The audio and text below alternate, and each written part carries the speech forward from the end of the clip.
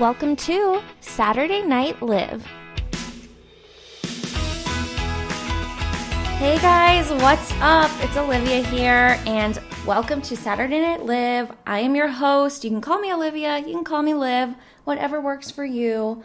But we are here on this podcast, and I am going to talk about every kind of basic millennial girl thing. I think that's going to be like my target audience, basic millennial girls, because that's literally what I am. So I'm hoping you guys can relate to that.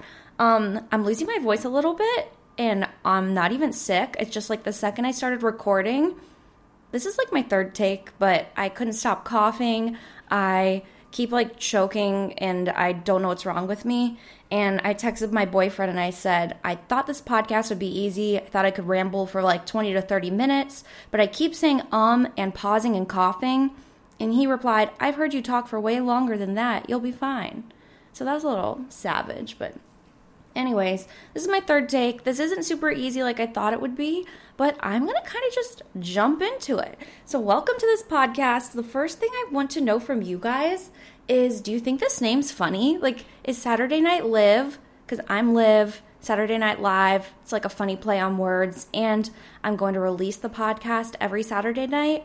So do you guys like this? Let me know on Instagram. That's like the best place. I'm probably going to do a poll or something about the name. I didn't get a huge response when I said I'm coming out with a podcast. I didn't get any response. No one said anything. So it's okay. I'm going to keep going, you know? Stay strong, keep going. I'll find listeners somewhere along the way. Even if it's only my mom that's listening right now. I love you, Mom. And thank you for getting a Spotify account just to listen to me. I really appreciate it. But anyways, I want to talk today about New York, because I think that's the biggest thing people want to hear about. New York City living. So I am 23 years old. For those of you who don't know me, I am a 23-year-old University of South Carolina graduate, and I am living in New York City, and people are like, oh my God, how did you get to New York City?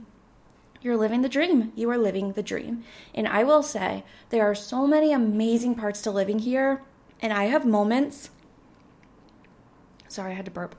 I have moments where I am like, I can't believe I live here. Like, I stare out my window.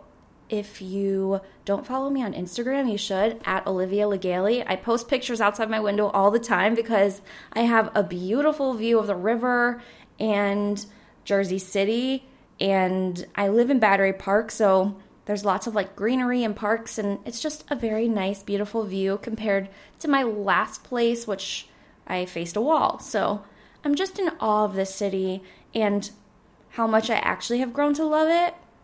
So when I did a poll on my Instagram, well, it wasn't really a poll.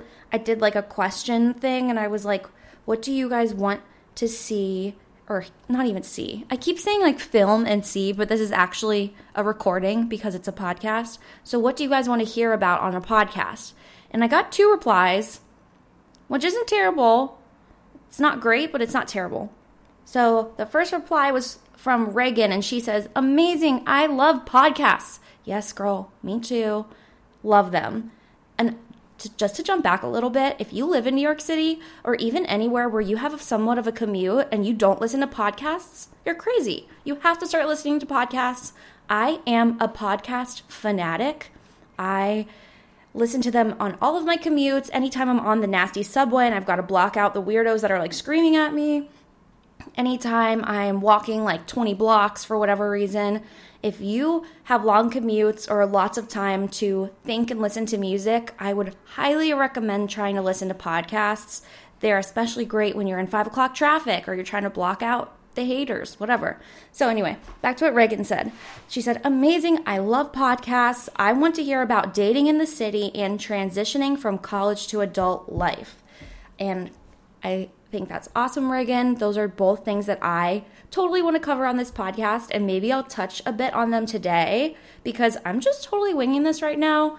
I wrote some notes and I'm totally not following them, so that's awesome. So dating in the city, yeah, that's really hard. I do have a boyfriend, and I don't even know how I got a boyfriend, to be completely honest. I also really want to have, my boyfriend's name is Mike, and I really want to have Mike on the podcast. He is so funny. I hope he's not listening right now, but he is so funny, and he does the best voices. Like, he can impersonate anyone. He especially loves, like, Disney music. Think of, like, Mulan, the song that's, like, you know which one I'm talking about. Not I'll Make a Man Out of You, but the other one. Oh, I'm so mad I can't think of it right now. But he does all the voices to all the little guys, and it's so funny. And I think he would be so good to have on this podcast. And he gets stage fright. He doesn't realize it, but anytime I try to, like, film him for an Instagram video or even have him talk, like, I wanted him to do the intro for this podcast, and he totally froze up and, like, wouldn't do it. So anyway, dating in the city, I think, would be an awesome topic to have him on to talk about with me, because we both have very different perspectives of, like, what we both went into meeting each other, like what we were thinking going into the date, how we felt about each other after the date. I mean, I can give my point of view. I love him, and he already knows that I felt this way. But our first date, we went to the Bronx. I ventured outside of Manhattan for the first time ever just to meet Mike. And I was kind of nervous. We met on Hinge, and so I had been on a Hinge date the night before. And I'm not going to lie, that guy stayed over. So I literally, like, woke up with a Hinge guy in my bed and then was like, okay, you got to go. I've got, like, date number 2 lined up. And so I kicked that guy out and I went to go meet Mike. He already knows this, though, so it's okay. But to anyone who doesn't know that part of the story, I don't tell a lot of people that. Not great. So anyway, I took a subway to Grand Central, my classic 405 uptown, and then I took the Metro North to the Bronx, and I got off at the Fordham stop. Mike went to Fordham. Wow, this whole podcast has turned into about Mike, probably because I'm texting him right now and thinking about him. But I got off at the Fordham stop, and he took me to, like, a food festival on Fordham's campus, or maybe it was outside of campus. If you go to Fordham, you can correct me on this, but it was like an Italian food festival. I forget the name of it right now, but it was really actually a cute date. But to start off, I get off the train and I'm wandering around the streets of the Bronx. And, like, if you've never been to the Bronx and you're like me from little, like, suburban Ohio, and then you go to the Bronx, yeah, that shit's scary. That is scary. So I'm walking around. I finally find the food festival and I text him, like, hey, I'm here. And he texts me, like, sorry, just trying to find parking. Like, 20 minutes go by. No sign of Mike. 30 minutes go by, no sign of Mike. An hour goes by, no sign of Mike. And I'm pretty sure he's going to correct me on this, but I think he was 2 hours late for our date, and I waited that whole time. And I don't know why I did, because to be honest, if someone did that to me now, like, I would have been like, he's standing me up, I'm peacing out. But the only reason I didn't leave was because he was in communication with me the whole time. Like, he was calling me and texting me and being like, oh my God, I'm so sorry. This, like, parking situation's crazy. I shouldn't have driven, blah, blah, blah. And I, of course, was being nice. I'm like, oh, it's totally fine. Don't worry about it. But I will say I was not hopeful about the date because I have had a history of dating flamboyant guys. I'm not going to say gay guys, but gay-ish. Oh my God, this is terrible. I hope none of them are listening. And I'm not talking about every guy I've ever dated. There's just been a handful, and my friends are always like, you date these, like, flamboyant guys. And I just have a bad history with that. So when Mike called me on the phone and he had, like, a deep voice, I was like, okay, there's hope. There is hope. And I actually was pretty attracted to him when I saw him for the first time. But we started hanging out, and we were at the food festival. He finally showed up. We're walking around, and I'm like, he's nice. You know, he's nice, but I'm getting friend vibes. And I feel terrible saying that now, but it's so true. Like, after the first date, I was like, he'd be a nice friend, but I don't see any, like, romantic things happening. Oh, and to take a step back, he walked me back to my train to go back home after we hung out at the food festival and went for a walk and all that. And he tried to kiss me goodbye. And it was like 3 o'clock in the afternoon. We're in the broad daylight on a train platform.